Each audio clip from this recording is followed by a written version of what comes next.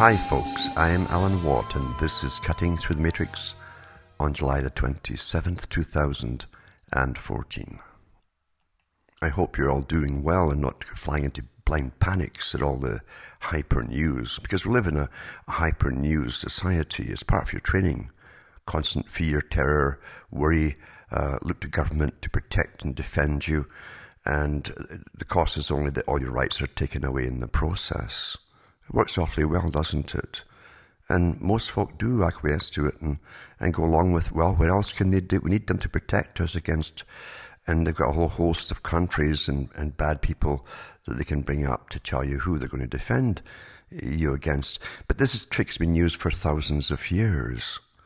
You wouldn't have an elite class at all in anywhere in the world if early on certain families didn't catch on. They could actually become the elite classes.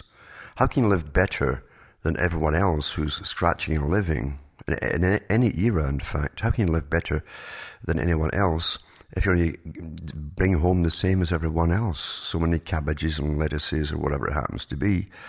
And the way you live well is to live off of everybody else. And to do so, you need a leisure class, you see. And to bring a leisure class in, you need slavery to begin with. That's really how it starts. And because people don't voluntarily put themselves into slavery, not until you're trained to do so. And then it becomes much easier. You think it's all quite normal, especially when they tell you you're still free. But in ancient times, big families, and families had, especially when they're in polygamous societies, they could have big families which were tribes eventually, and they could go off conquering and taking over slaves, and the slaves were their wealth. Money comes from counting men, mon, you see. You find it in the Middle East. So nothing's really changed except their perceptions and their conditioning and how to perceive things have been changed. We're given our perceptions, you see.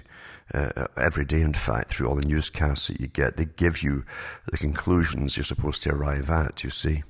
I mean, why work in it yourself when some expert's done it for you already? And it's become so easy. It never dawns on most folk to check into any story they possibly hear and find out the real whys and wherefores and who benefits, who gains, etc. Someone always gains out of it. Always.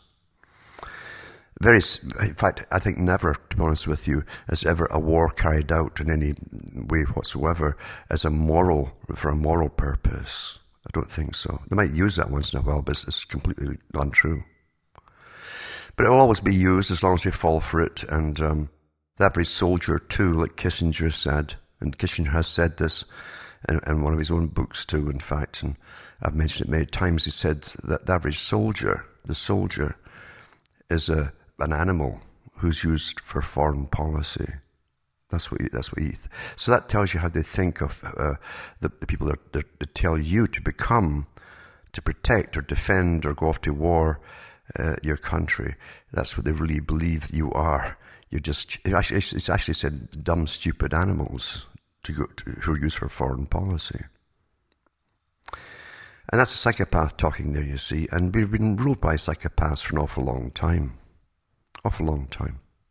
And it's even worse since ancient times when some of the top psychopaths got together, the families, for arranging marriages, because they like to arrange wealth transfers, basically, amalgamations of families for wealth purposes.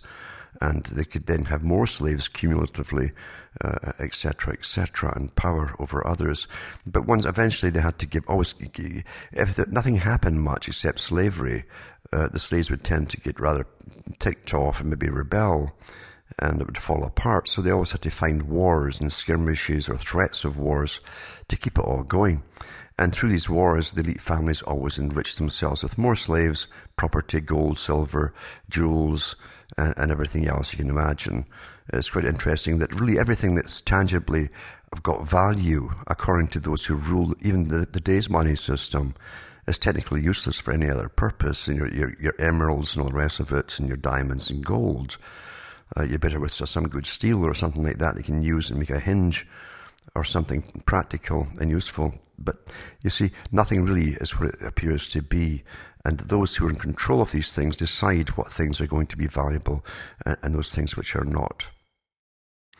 But I mentioned last week, I think, I was thinking about society in general again, and how down through the ages, once established religion comes in, which always gets co-opted by the power wealth establishment, and then they get a healthy symbiosis going together, which dominates the people and keeps them placid and happy and gives them a reason for the meaning of life and all that, and the purpose of things.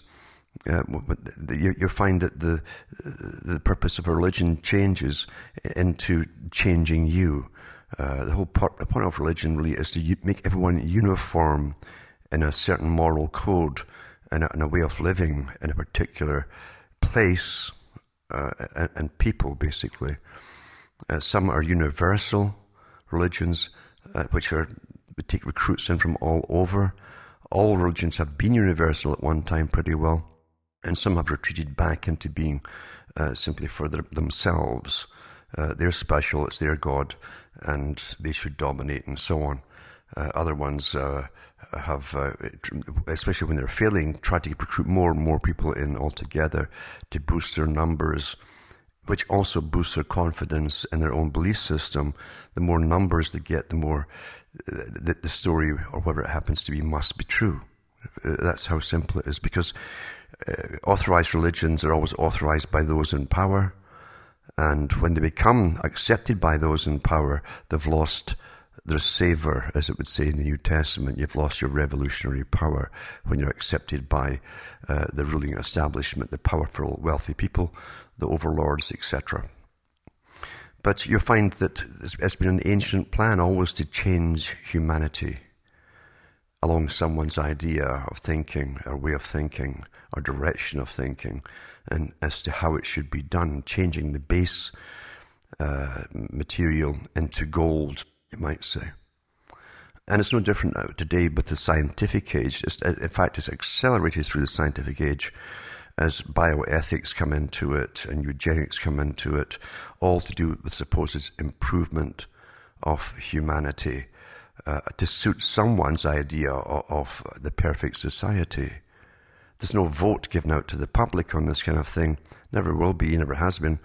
It's simply the elite have got together, and along with the elite, they use academia because they're all trying to understand all of you all the time. That's why the total information networks are been ongoing for years, to get everyone's profile, an updated profile daily, basically, on every single person, to see if their indoctrination is having a universal effect, to see if we're all changing and complying and updating the PC terms and using them and discarding the old bad terms, which used to be good terms, etc., to see if it's working, because it's to do with control. Everything eventually comes down to control.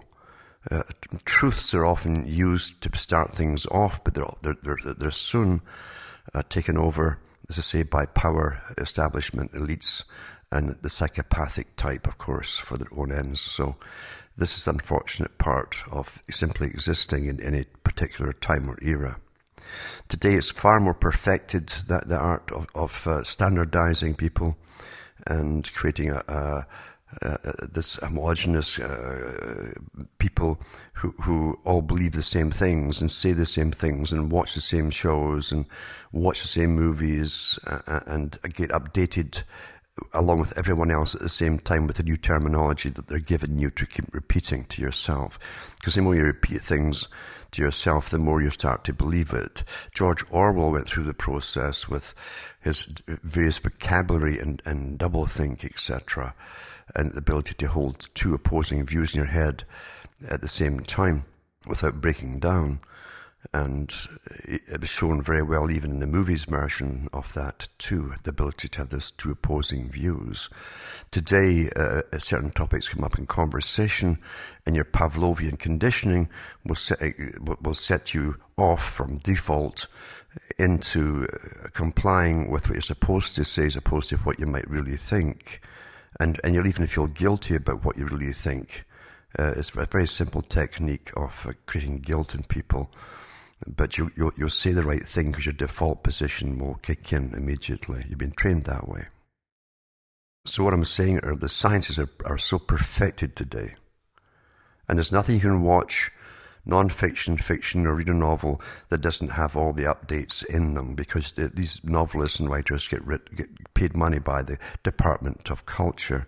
Every country has one from the government, and they pay to have all these things inserted as we get updated into the standardized human being. And people will think, well, I'm different from everybody else, but you're not really at all. You have all the same basic desires. It wouldn't matter what year you're born in, you have the same basic desires and needs and so on, and drives. But you're really, even those who are being promiscuous don't realize that they've been taught to be promiscuous and have a free rein over what they think is their lives. There seems to be lots of choice out there, but it's not really lots of choice, because there's nothing that you can do in life that doesn't have a comeback upon you.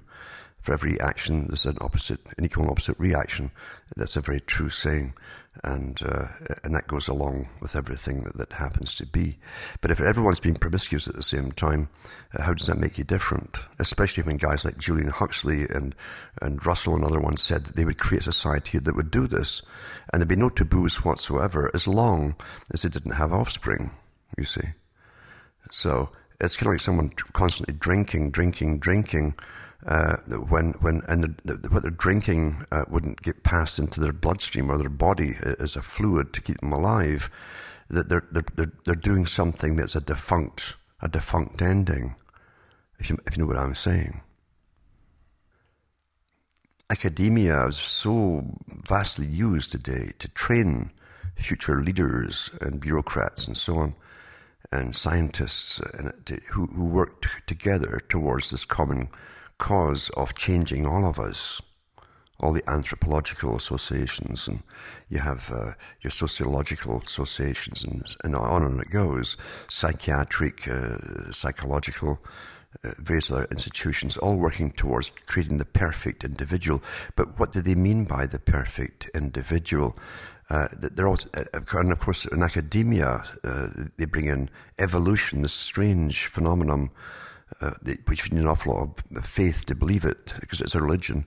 But they bring in evolution, that it's somehow their destiny to train mankind and to alter mankind physically as well down their way, to make the perfect human beings for society, to have peace, you see, and to be compliant with each other and compliant to their masters, because they'll always give you masters, because those at the top believe that they should themselves remain unaffected by all the conditioning and all the genetic tampering that goes on, because they have to steer planet Earth and make decisions like a wild animal, with all of its faculties working, whereas you will not need that, because the state will be rearing you from birth to death and training you whether you know it or not, and they have been, and they'll give you their values and so on, and you won't have to make decisions. They'll give you a choice of maybe 5 things, all approved to do, and you go and do it. You think you're making your own choice, but you're not. You're actually limited into going to those 5 avenues, and the big boys achieve their goal because the state's making all the big decisions for you. You see, so you don't need your own wildness, your own survival capabilities intact. They want to blunt them and make you domesticated, as if the big plan, of course, to go into transhumanism and then bring out new kinds of functioning human beings, which are genetically created from scratch, basically, like Brave New World. And you can go back into the 30s, as I say, when they wrote about this stuff, and the world meetings they had it through the League of Nations. It ramped it up during World War II because of the war itself, saying, see, we can't allow people just to do what they want. Well, the people don't do what they want, they do what they're told. And when you get drafted to go off in a war, you go off and fight it, or you go to prison. That's your democratic choice, right? So you find that people really are given no choice at all to do things. There's always a repercussion if you say no to the demand that governments make upon you. And you must also believe in the reasons for the wars, like World War II, that you're given. And you must also believe all the standardized versions that come out immediately afterwards. It's the same with everything else that happens in the world, the 9/11 event and so on. You must believe the authorized versions, or you're a kook, they say. So we live in a world of mass manipulation. Just going through all the talks I've given on Bernays, the so-called father of marketing, how to make people buy anything at all, from toothpaste to cars to whatever, or even to get women to smoke or drink beer, etc., in bars. He's the father of it, supposedly, because he knew through mass persuasion, the right kind of persuasion, supposedly using Freudian psychology, how to get to the basic instincts and hypersensitize them and hyperdrive them into making them buy certain things that were going to make you happy. And that's still used today in advertising. They sell you dreams and fantasy. They tell you nothing basically about the quality of the product, or even how long the transmission is going to last in a car, or guaranteed, etc. You're sold the fantasy. So everything else out there on television is the same thing. You're getting sold fantasy, including the news, by the way. And going back to the 40s, 50s, and 60s, you have no idea how many world meetings they had. And many of them were held, especially in the United States. They had the big tax base. They weren't hurt so much at the time with the cost of World War II, where other countries were totally in the hole, and to the banks, of course, who profited from the wars. And you find that they were concerned about the future. Too many people, overpopulation, lack of resources, food, etc.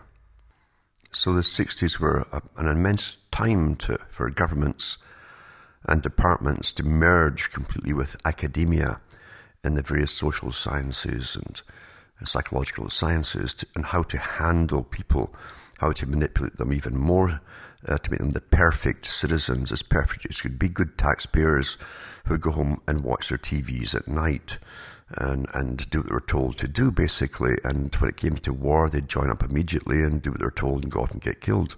So, and the rest, of course, were left to pay off the debts incurred during the wars. So this is the perfect system they wanted to bring in.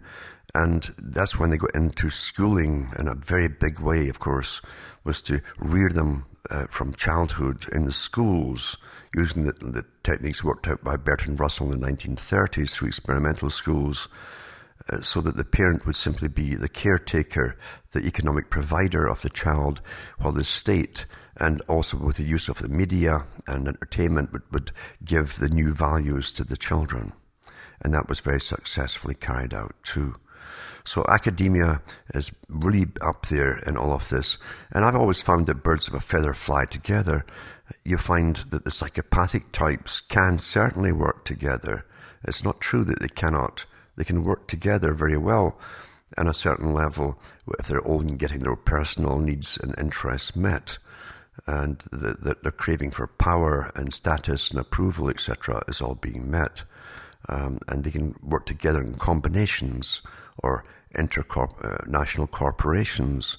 They can do very little actual work as such, but they're figureheads to an extent.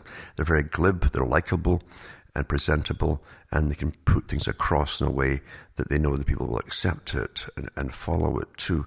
So don't ever think that psychopaths don't get up there. They really do get up there into politics and to the heads of big cutthroat organizations in Wall Street, places like that.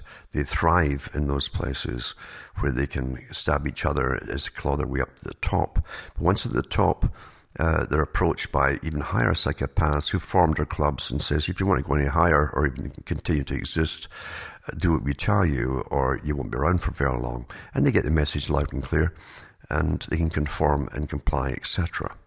Other ones work in academia and various sciences, all to do with repeating experiments on animals and then on humans, of course, in the psychological areas, to see how we behave, how they can change behavior, and so on and so on. A lot of that goes on, and yet you know nothing about. You're constantly being experimented upon. And the CIA, of course, is a big part of this, believe it or not. What I'm trying to tell you, nothing is out there is really what it's there for, what you've been trained to believe it's there for, including the CIA. The CIA, when they're doing the MK Ultra and other allied programs at the same time.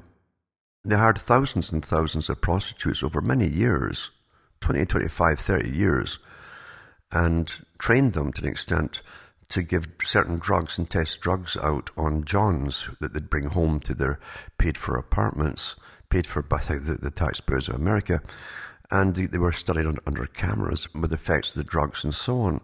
But they also wanted to see that if the hypersexualization of the younger generations over that long span was having a different effect too. And of course, they were intensely interested in seeing that it was all working awfully well. So we're constantly being experimented upon. You are, even if you think you're not on the internet, you certainly are, with the memes and themes that are put out there for you to follow, the nudges you get constantly. When you look up some news article, others also looked at this. You're being guided to read things which will leave a conclusion in your mind about a particular topic or topics all the time. And this is a big, big thing today on your ongoing training. I used to wonder what they meant in the old communist and socialist organizations in Britain when they talked about lifelong training. And this is what they meant. For your entire life, you'll constantly be retrained, upgraded, and upgraded with new thoughts, new opinions, as you discard the old opinions and you're given the new PC ones that your masters have decreed are the ones for you today. It's quite fascinating when you stop and think about it all. But to show you how academia and the psychopathic types got into it, and remember, psychopaths have different traits. Some of them are awfully, awfully likable. That's how they get through life. People never suspect them of having psychopathic traits at all. And it isn't until long after things are over, to look back and say, God, that person manipulated me so darned easy because they were so charming or whatever it happened to be. And same with gurus as well. The gurus can do the same thing. They can see the weaknesses in everybody immediately and exploit it for their own ends. Well, the psychopath is a master at that. And they can be well-known people in public or on television and so on and so on. But anyway, getting back to one example, and this is from a book. I've mentioned this book some years back, and it was written in the 1960s. I think 68 it was, by Roderick Gorney, MD, and he was into psychology, psychiatry, etc., etc. But he said that in the writing of his book, then his old mentor, the words of his old mentor came back to him, where he said that the MD is a true psychiatrist because the MD sees the general population more so than a psychiatrist, where patients are sent to him, more so like patients. But the MD practices this form in his office as well. But he's trying to do it through drugs, altering behavior, not just helping to allay illnesses. I don't say cure illnesses, because allopathic medicine is not in the business of curing an illness. They want to treat symptoms for as long as you live, because it's more profitable that way. That's why it was set up this way, in fact. But the GP also is able to give out psychiatric drugs today, and tranquilizers and things too, which some do with rapidity, and there are copious in their doses too. But the fact is, they enjoy experimenting. This little power that they feel that they have, they take for granted now, and they love to experiment on the general public. They feel a sense of power when they can change the behavior in someone. And never forget that. It's so far removed from the old days of the Hippocratic Oath. You can never get back to it, in fact. And very few folk, and especially the doctors, ever read the Hippocratic Oath, and what it talks about. Do no harm is one of the prime motifs of it, basically, the mottos. Do no harm. And so on, and plus confidentiality of patient. At that time, a doctor was like a priest to his patient. Whatever happened there was totally secret between the patient and the doctor.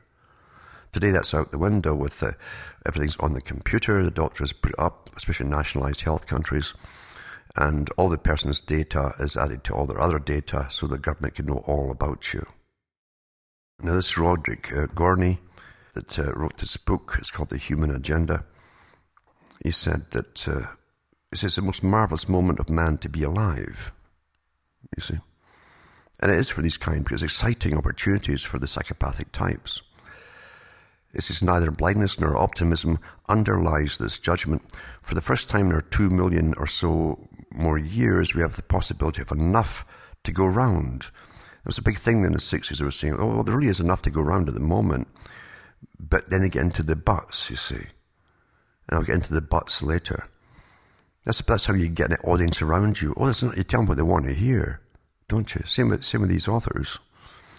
There's enough to go around.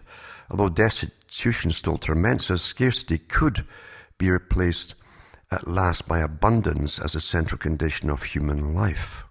That sounds wonderful. Wouldn't you want to go and hear a guy like that? Lots of folk would, you see. These are the groupie types that run from guru to the next guru, you see. So the new condition promises more than a sufficiency of things. Although we may short-sightedly reject the opportunity for the first time, the future promises that all human beings may look forward to a fully human life, the right to explore, to be, and to become potentially whatever they desire. Sounds wonderful, doesn't it? That's how these guys catch you off at the beginning to make sure that you follow them. They give you what you want to hear. Santa Claus is come to town. You see. It says, yet everywhere there is spreading fear that man cannot survive the byproducts of abundance. I believe that this blight of hope springs from two seemingly contradictory causes. Number one is concern that we do not have the material resources or cooperativeness to neutralize in times such hazards as war, overpopulation, poverty, pollution, and injustice.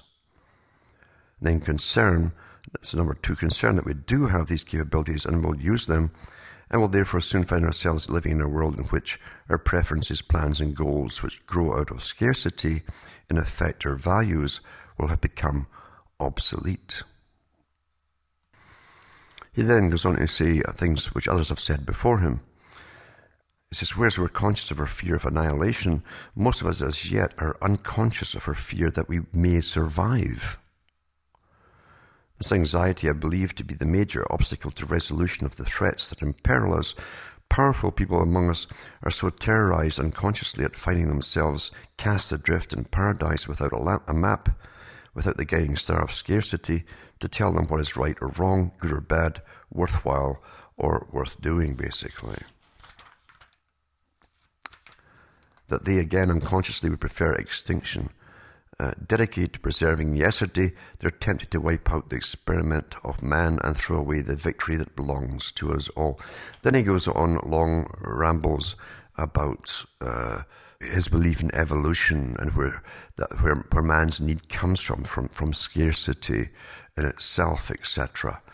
He doesn't go into the fact that too much of anything can have a similar neurotic effect as well. And we see that definitely in ruling families who've interbred so much as well. They want more and more power. They're terrified of losing it and terrified of losing the chambermaids that clean their bum after going to the toilet. Things like that. So he omits so much that means so much to know. And it's by omission that they guide you along a path so that you'll agree with himself, the author. Because after his beginning of this enough to go round, blah, blah, blah, he will go into eugenics, depopulation, and the culling off of the wrong kinds of people, and that kind of thing. Always comes down to who should survive, doesn't it? Doesn't it always? And then they'd have this wonderful utopia of the right kind of people that should be allowed to survive. Now, that was the same idea as socialism.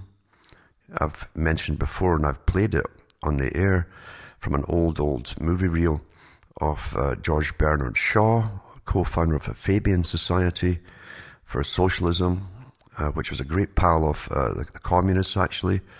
In fact, they even said they had a direct link to the desk of the Kremlin.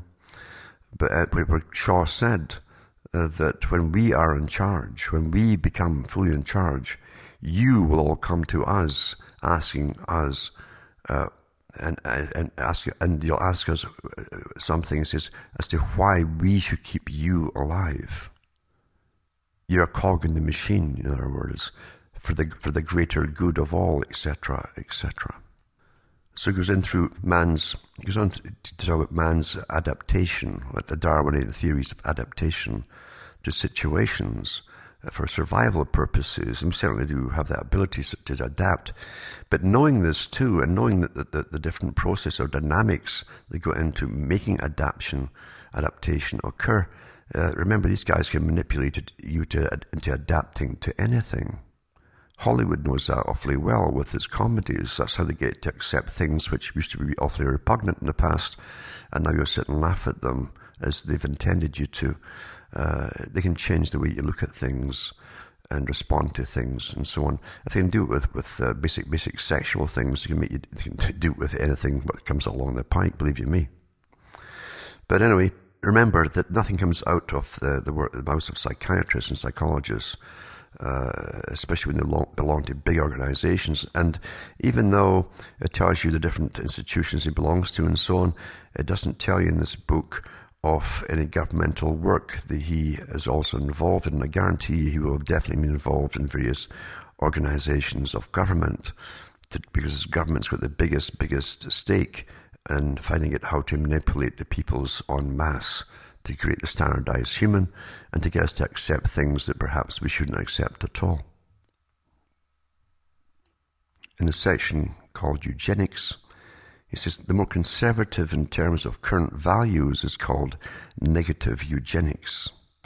It involves trying just to prevent defective contraceptions. Now that's what it's supposed to be, but whenever there's a much bigger goal behind it all. As you know, abortion is abortion, and now it's simply in the way. It's a nuisance. It's the product of an act, generally someone agreed to participate in, and then now they treat it like a disease, like pregnancy is a disease, because the big boys don't want you to have so many children, or in fact any at all, according to certain classes. But it says here that it involves trying just to prevent defective conceptions. It says that this can be done at present by persuading those who have a high likelihood of transmitting genetic defect on to their children not to reproduce. But that is difficult. It says, a few years ago I consulted with a young mother who'd watched her first child die slowly at the age of 2 from a genetic brain disease called amaurotic idiocy. The chance of another child sharing the same fate was estimated by a geneticist at 1 in 4. After much conflict, she decided to reject his counsel against having another child. She went all through the pregnancy and the first year and a half of the new child's life in dread that he too would begin to become ill when nearing 2 years of age. But she was lucky he did not, and is all as well at the age of 6, which means he does not have the dreaded defect. However, the chance of his being an unaffected carrier of the trait is 67%. So everything's justified now by percentages, and you know there's this whole areas of the sciences of learning how to do with creating percentages to skew results. It's just astonishing, especially in advertising. They do studies and studies and studies. Government does it all the time too, where by the use of carefully selected studies, they can really skew the results and give you certain percentages, which can sound phenomenal. They can say for instance, they can say 50% of those asked this question responded no, and 50% responded yes. But what they might not have told you that was taken. The study was based on 2 people who lived in the deep south of the U.S., something like that. Yeah, this is how it's done. It's all chronology. Everything is when an agenda is behind it all. Same with percentages to do with defective children. Remember, under this guise today of the medicine is pushed up to be a total authority over all of you. That's why it's part of the reason. By the way, it's not just the big greed of the insurance companies that are getting the money for Obamacare. That's one of the main reasons, to be a totally socialized country dominated with governmental departments and so on. Healthcare is one of them, because healthcare is mainly to do with the eliminating of inferior types before they get born. That's part of it. The second part of it too is mandatory inoculations, most of which are not there for the reasons they tell you that they're there for. We didn't have all these multiple cancers before they gave you the polio shot, for instance. But that's another story. But anyway, he talks about different cases, etc., to do with not just aborting the children, but sterilizing the ones who carry the particular genes that may or may not cause that problem, you see, down the road to the offspring. And it would say here that it says that defects can be transmitted by both sperm and egg. If the defect is from the father, he can avoid passing it on by not fertilizing his wife himself. So he's advocating surrogates. Today, the couple may still have a child by means of therapeutic insemination. Therapeutic insemination.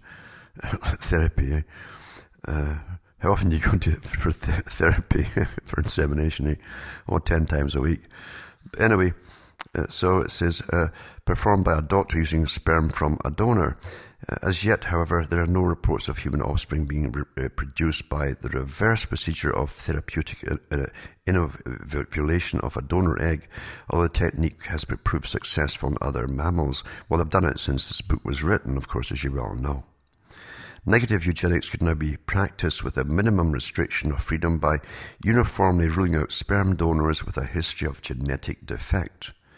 It is likely that the community will step in to the area of genetic regulation by establishing required procedures, at least for therapeutic insemination, to protect parents and children produced by this technique. But eventually, computerized techniques could give a complete record of each marriage license applicant's genetic code. And they most certainly, folks, they most certainly will. And it will be on your health card too. Then, depending on this genetic load, he could be counseled or coerced to reproduce only through therapeutic means.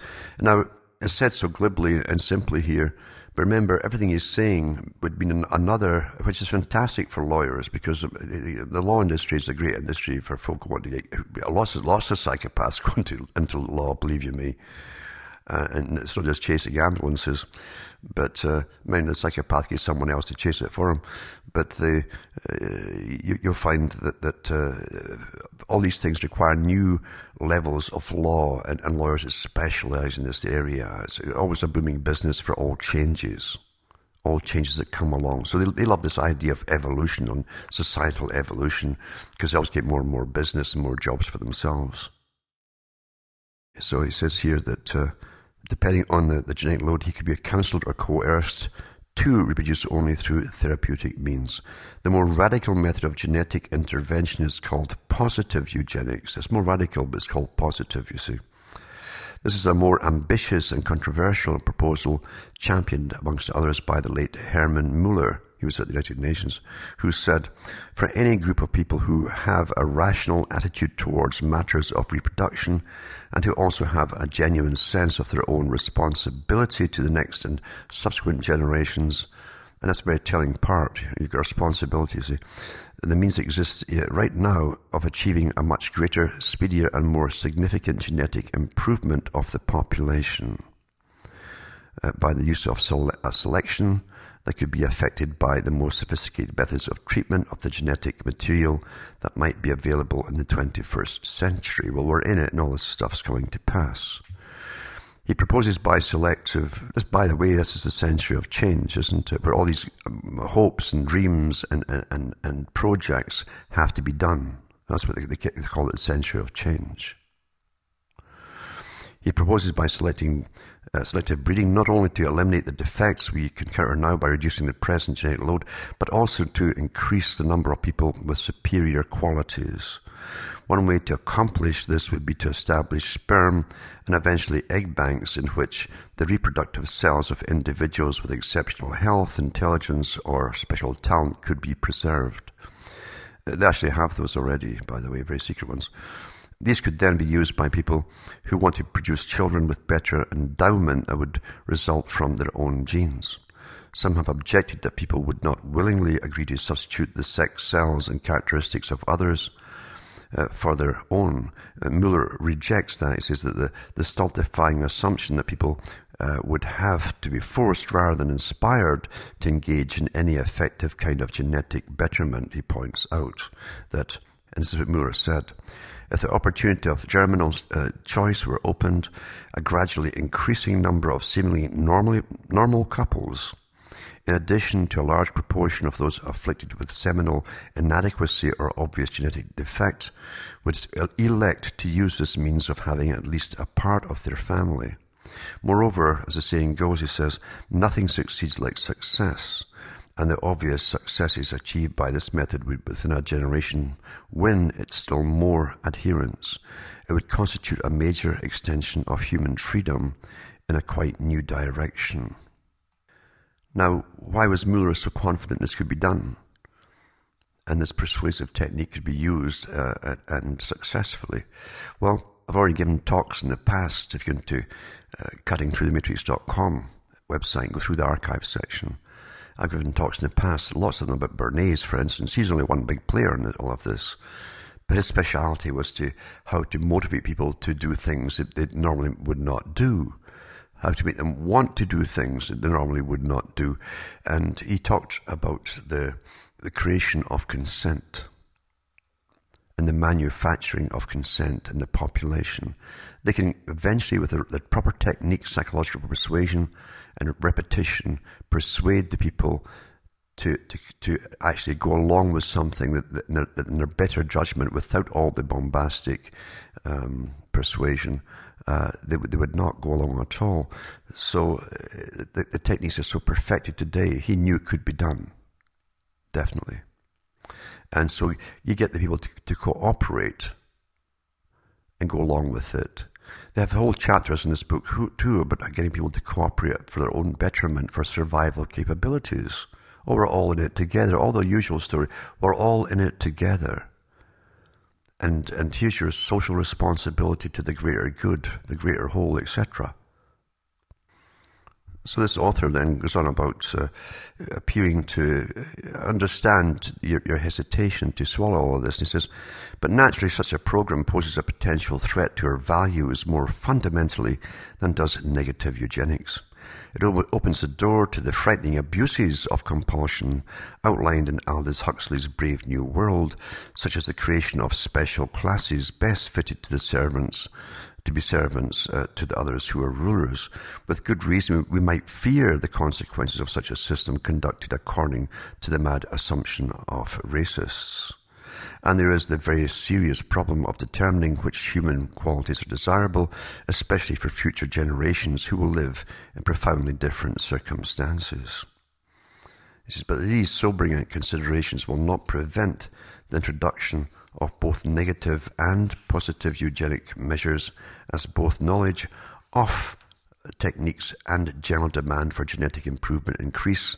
In fact, at least in regard to negative eugenics, the process is already underway. In 1965, 2,000 Danes were compulsory sterilized under laws which make that the price for mentally retarded individuals and certain criminals and psychotics to live in the general community. He doesn't touch on Hitler or anything like that. It's interesting, because that gave eugenics a bad name. It went into the closet for a little while. He says, it's noteworthy that in a country of 4.5 million people, this is 4 times the number similarly sterilized in the United States during the same interval. And that was done mainly by the big boys who created Cold Springs Harbor laboratories in the US, and they were funded by the Rockefeller Foundation. Amazing the influence the Rockefellers have had in everything to do with the US policy, foreign policy, wars and everything else. Anyway, he says, but I'm not recommending that we increase our use of sterilization, but that we increase our awareness of the implication for values of both genetic defect and measures for its control, now characteristic of small countries. Included in such considerations should be the fact that compulsory sterilization is not effective because it only involves those showing the defect, people who are born and the symptoms are obvious. For every defective person detected, there are 100 carriers who pass for normal and pass on the defective genes. Well, in other words, he's wanting to go to the carriers and kill off the carriers, even if they are normal in every respect. That's what he wants, you see. But he wants you to be persuaded to come along to their reasoning and go along voluntarily and get it done. You see. And this is the whole thing, the creation of consent, you see. And all these big think tanks out there working for governments, all these big foundations that run them all, private foundations, which you never elect, all talk about the same things in the same terms, by the way, the creation and the manufacturing of consent. You'll want to do these things. We can persuade you to want to do these things. You see? So they want to go after those who are carrying the particular genes, you see. Here we should, and by the way, as I say, you already see that they're giving, especially in the States and maybe Britain too, they're telling parents, oh, before they're born, the children are born, this child may be prone to allergies. And so all the way down to allergies is becoming regarded as a disease. An allergy, which may or may not appear in the child. So it's a good enough reason to sterilize them, then sterilize the parent as well, because they carry that same gene. They say it so happily and glibly, these psychopaths, don't they? But anyway, it says here, we should note that the ancient dread and loathing of mental illness allows its victims to be compulsorily sterilized in the hope of reducing their undesirable traits, even though the genetic nature of such conditions is often dubious. There is as yet no comparable enthusiasm for compulsory sterilization of sufferers from severe inherited physical illnesses, although its genetic basis is certain. We tend to respond nowadays, at least to disease of the body, with sympathy instead of irrational fear and hate. In England, active discussion is going on over an original, if unconventional, project which might be expected to adapt the society to the future with the usual British attention to tradition. It's been proposed that Parliament enact an Aristogenes or Aristogenetics bill which would grant to the aristocracy of blood and mind certain eugenical privileges. According to a recent provocative account which says the members of the House of Lords would under the scheme be allowed polygamous marriages, while knights would be asked to provide semen to a bank of superior genotypes. Married women, for the time being, will presumably be urged to use the bank by drawing freely on the account of their choice. This is back in the 60s. It's going on all the time, this stuff. To the above measures will soon be added means for selecting sex cells more precisely. For example, it may be possible to create a special vaginal diaphragm which would be capable of filtering out those sperm that bear certain damaged chromosomes or even genes. While such negative eugenic use should create little stir, use of a similar diaphragm which will allow parents to screen sperm so as to determine the sex of their child could lead to problems if it resulted in numerical imbalance. For example, though it's difficult to find published corroboration, several independent authorities have told me, the writer, that just such a situation exists in one small nation. Actually, they have a big one in China today. It says they claim that largely as a result of several years of the male population of reproductive age is several times smaller than that of the female, that as a consequence women have been forced into desperate and often fruitless competition for men, while men have become an immature, arrogant and indolent minority that insists upon being supported by women. Should those circumstances and conclusions be verified, it would seem that marked inequality in numbers of men and women has already played a critical role in inducing drastic social changes in at least one country. It doesn't mention which one it is, or even if it's true. All these techniques that depend upon selection are made potentially more powerful by the new methods for preserving and storing sex cells mentioned earlier, but modern genetics is moving far beyond these obvious primitive measures. Then he goes into something called neo-eugenics. Gradually, the chemistry of nucleic acids is being mastered, giving us control over the substance of which genes are made and the code in which their message is written. Within the next few decades, methods will likely be worked out for use of computers in conjunction with biochemical data so that the three-dimensional arrangements of the chemical groups making up genes, enzymes, and other proteins will be understood, then it should be possible to find out how their structures determine their function. Well, that's all been done, by the way, since then. He knew all this because he sat in on think tanks and work groups, and no doubt government-sponsored groups too, given these tasks that they figure out. He says the first benefits are likely to be techniques for synthesizing artificial vitamins, hormones, and antibiotics, and even for creating artificial photosynthesis so that an expanding population may have a food supply independent of living plant cells. Well, what they're actually doing today, as you know, they're trying to force you to believe, again, through persuasion and consensus building and so on, that crickets and bugs are good to eat. That's the cheapest way to get to do it, you see. Eventually, chemists and computers will succeed in transplanting genes or even in creating artificial genes and enzyme systems to repair or replace damaged natural ones in human reproductive cells. Techniques are already available by which the proper substance, once it's available, could be inserted into the sperm or egg to prevent a genetic defect. Well, they're already moving genes, as we well know, in sperm and in the ovum, and replacing them with other ones too. And they've done lots of experimentations, unbeknownst to the people who go for the treatment, because they follow up the children and their progress throughout life to see if those particular gene substitutions have worked. The parents don't know. And it says here, eventually it should be possible by these means to eliminate all genetic defects, including serious conditions such as hemophilia. See, I always give you the terrible things first. The excessive tendency to bleed, or albinism, total lack of skin pigment. Actually, as you well know, I'm sure through various articles that have come out too, that the government's wanting the perfect citizen, the perfect nature, a compliant person, placid, compliant, very trainable, and obedient. That's really what they're after. And it says, as these words are written, news reaches me that Dr. Lena Otto Lengi Nightingale had succeeded in making the first successful gene conversion in mammals, caused the pigment-lacking cells of albino mice to produce melanin pigment by injecting the DNA from a strain of black mice.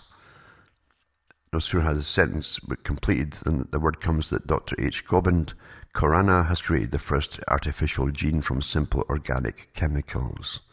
And you think they're just working on that today, organic, the artificial gene, synthetic gene. Dr. James Danieli of the State University of New York at Buffalo reports the first artificial synthesis of a living cell, and 20 scientists are meeting at Ames Research Center to discuss a proposal of the National Aeronautics and Space Administration to seed the planet Mars with artificially created life forms. There's also the possibility of producing beneficial hereditary transmissible changes. The appendix might be eliminated or tissues strengthened to prevent hernias or intervertebral disc disease. So in other words, all this is going to be done for your own good. I'll tell you something, in history, nothing's ever been done for the good of the people. Nothing, folks. And when something devious, when they want to build consensus and have you give your consent to it, believe you me, it's nefarious, it's nasty, and they're bad things in mind, believe you me. So perhaps it would be good to grow extra sets of teeth or more hair to arrange different rhythms for heartbeat, sleep, wake, and menstrual cycles.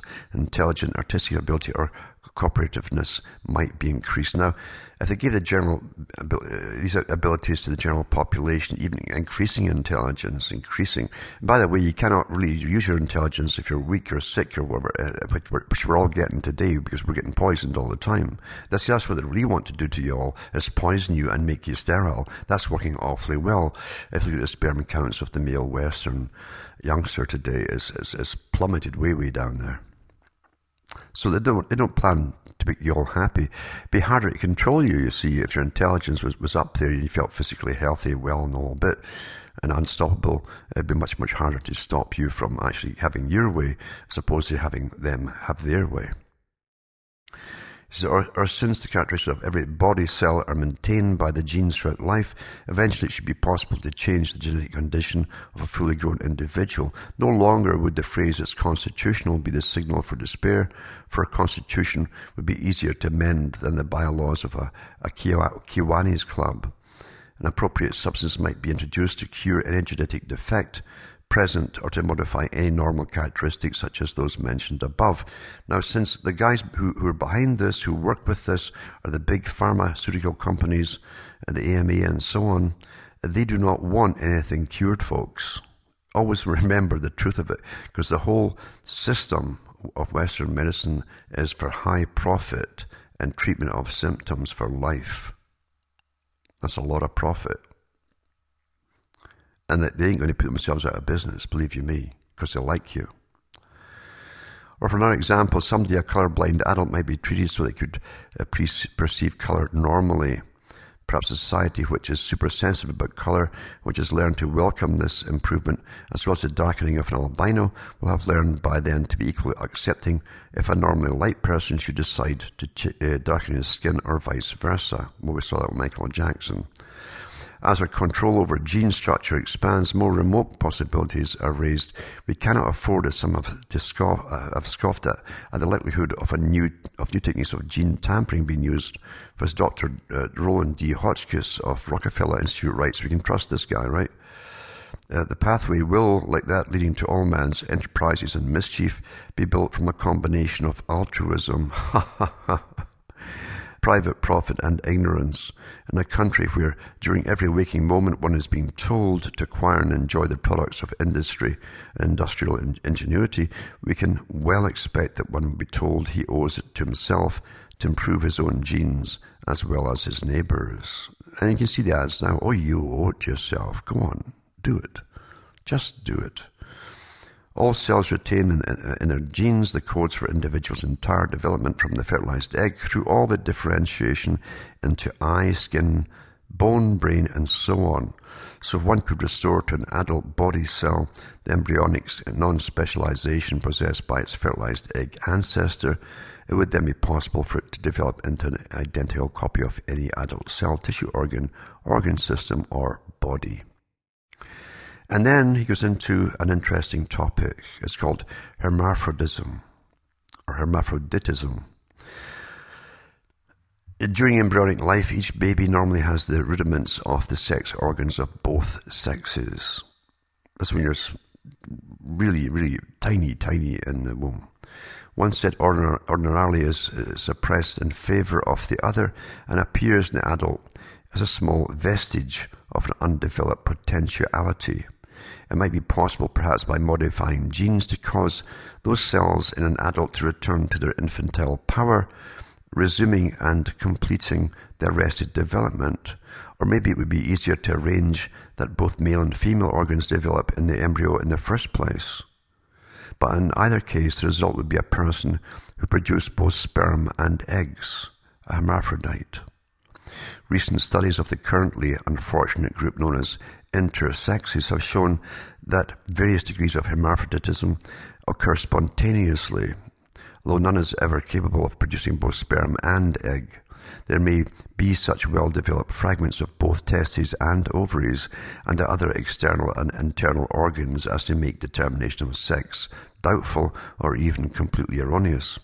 A child thought to be raised as an ordinary girl may unexpectedly develop at puberty the deep voice, facial hair and body contours of the male, or vice versa. And a while ago, a newscast contained an item about a Canadian researcher who claimed that genetic codes and controls now being developed could lead to the possibility of deliberately creating adult human beings who would have simultaneously the fully functional sexual organs of both male and female. Now, why would they be interested in doing all of this, eh? I mentioned this before, folks. Actually, that's an ancient goal, actually, even in esoteric groups. In fact, even if you go into the talk about gods and so on, you'll find that Brahma, created all the rest out of himself. You'll find the same thing happened if you think about Jehovah, because Jehovah created Adam, But at first it says in Genesis 1 that he created man and woman. He created them, both man and woman. But then there was nobody to till the soil. So he's giving a little hint. There's another class getting born here. So he creates Adam. And then from Adam's compartment, and in Hebrew it says compartment, not rib. He takes out the compartment, makes Eve. So male and female came from one, but in his same image, he made them. You see? So you little hints at it there too. Plato goes into it as well, talking about old mythologies as well, where when the gods walked on Mount Olympus, when they came towards you, they were men. When they passed you from the back, they looked like women, and things like that. You see, and you find the same thing too with Ra, who inseminated himself as well and created the goddess, and so on and so on and so on. It's similar stories. But esoteric talks go into the perfection of man himself, but the balancing of the two hemispheres of the brain, the male and the female. But they're not really male and female at all. One is just to deal with pure logic, and no one is pure logic, and the other one is to do with the emotional parts, which also make you human, in other words. So both of them together technically complete you both, but it's not male or female. Is to try to make out among certain circles that try to use it for their own programs. But he goes on talking about all those different developments too. By the way, before it's amazing how fast this time has just rushed through, because I didn't know what I was going to talk about as usual tonight. But I was just thinking about the program put out by NASA a while back, and they talked about it might be very difficult to send humans off into space, because the time you got somewhere, you'd all either be dead, or you'd have to keep retraining new generations on the long, long voyages to their destinations. And they talked about even having ovum and sperm literally in banks on board ship, which would get put together by robotic means and computers towards the end, so they get born and raised and then tutored by computers before they'd landed, etc. But another thought too, but to stop all conflict, mating conflict on board ship, was to create hermaphrodites, you see. So hermaphrodites wouldn't be in so much competition, you see. How can you compete with yourself? You say, go, yourself. But the thing is, these folk could actually do that. So really, there are so many things on the go I've talked about for years, but I can't go into them now, because it would take weeks to go through some of the topics, in fact, to give you the histories behind them and the reasons and so on, all behind it all. But what I'm trying to tell you is that all these things that I'm talking about are in play today. This was written in the 1960s, this book, The Human Agenda. And the agenda was not put together by ordinary people. It's those in academia who've been pulled aside out of academia and raised up to higher standards and levels and private organizations to deal with running the future. And we're here. This is the future. The future is here, you see. It's all in play, but they've not finished with us yet. But whenever they come out to say, we want to help you and eliminate disease, forget it. They've given us so much disease since they gave us inoculations that it's unbelievable. And now they give you GMO food, which is poisonous in itself. And they give you the food soaked in pesticide, for God's sake, deadly pesticides. So they're not here to help you whatsoever. And these are the same big foundations that own the big international corporations and the big pharma industries that decide what kind of medicine you're going to get and what kind of teaching, education that doctors are going to be taught in their universities too. But it's never for the good of the general public, believe you me. If it was for the good of the public, eventually they put themselves out of business by curing us all of all these awful diseases. And there's too much profit in disease, you see. It's a control factor. The whole point of creating an interdependent world goes down to the individual, not just nations or areas of the world. It means you must be totally dependent for everything you need to survive on forces and others outside of yourself. And that's why eventually you won't be allowed to grow your own food. and so on and so on. And that's why you can't opt out and say, I've got my shack, leave me alone. No, you got to earn money to pay taxes, or they kick you out that shack you've got. Things like that. You're given no choice at all, and they call this a system democracy. So think for yourselves, people, and think why things are really happening. Don't get caught up in the emotional rush. When you're being led down the garden path by fear and emotional rush, by a preacher or whatever it happens to be, fast talking, hype, you are being manipulated for profit or for something. Believe you me, get some stillness within you. Think for yourself, because that's what survival is all about. Your survival depends on you. And if you have no mind left to survive with, forget it, it's over. If it's full of erroneous ideas and conclusions, it's over already.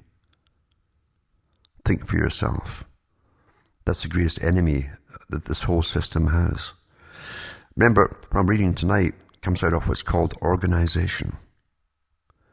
And then inter-studies cooperations of sciences, all organized, you see. And they want an organized system, an organized, standardized society. Their enemy is the individual who can see this and say, hey, the king has no clothes. Do you realize we could say that all the time, the king has no clothes? All the things you're told to believe are normal today, which are not normal, or weren't a few years ago. If you say it, well, they'll come down and they want to crucify you. Because the politically correct crowd, the ones who are happy to adapt all the time to please their masters, will crucify you. But what you're being told in many instances is to believe that something which is technically insane is now sane, you see. This is called democracy. Democracy does not give you choices at all. Definitely not of opinion.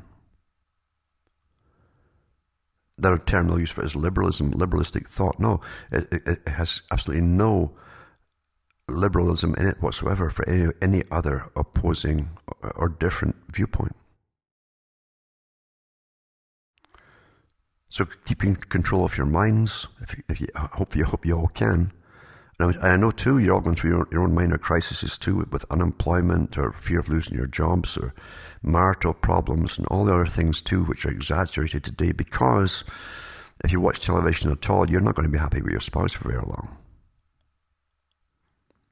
They're hypersexualizing everybody, and they've already done it really to an extent.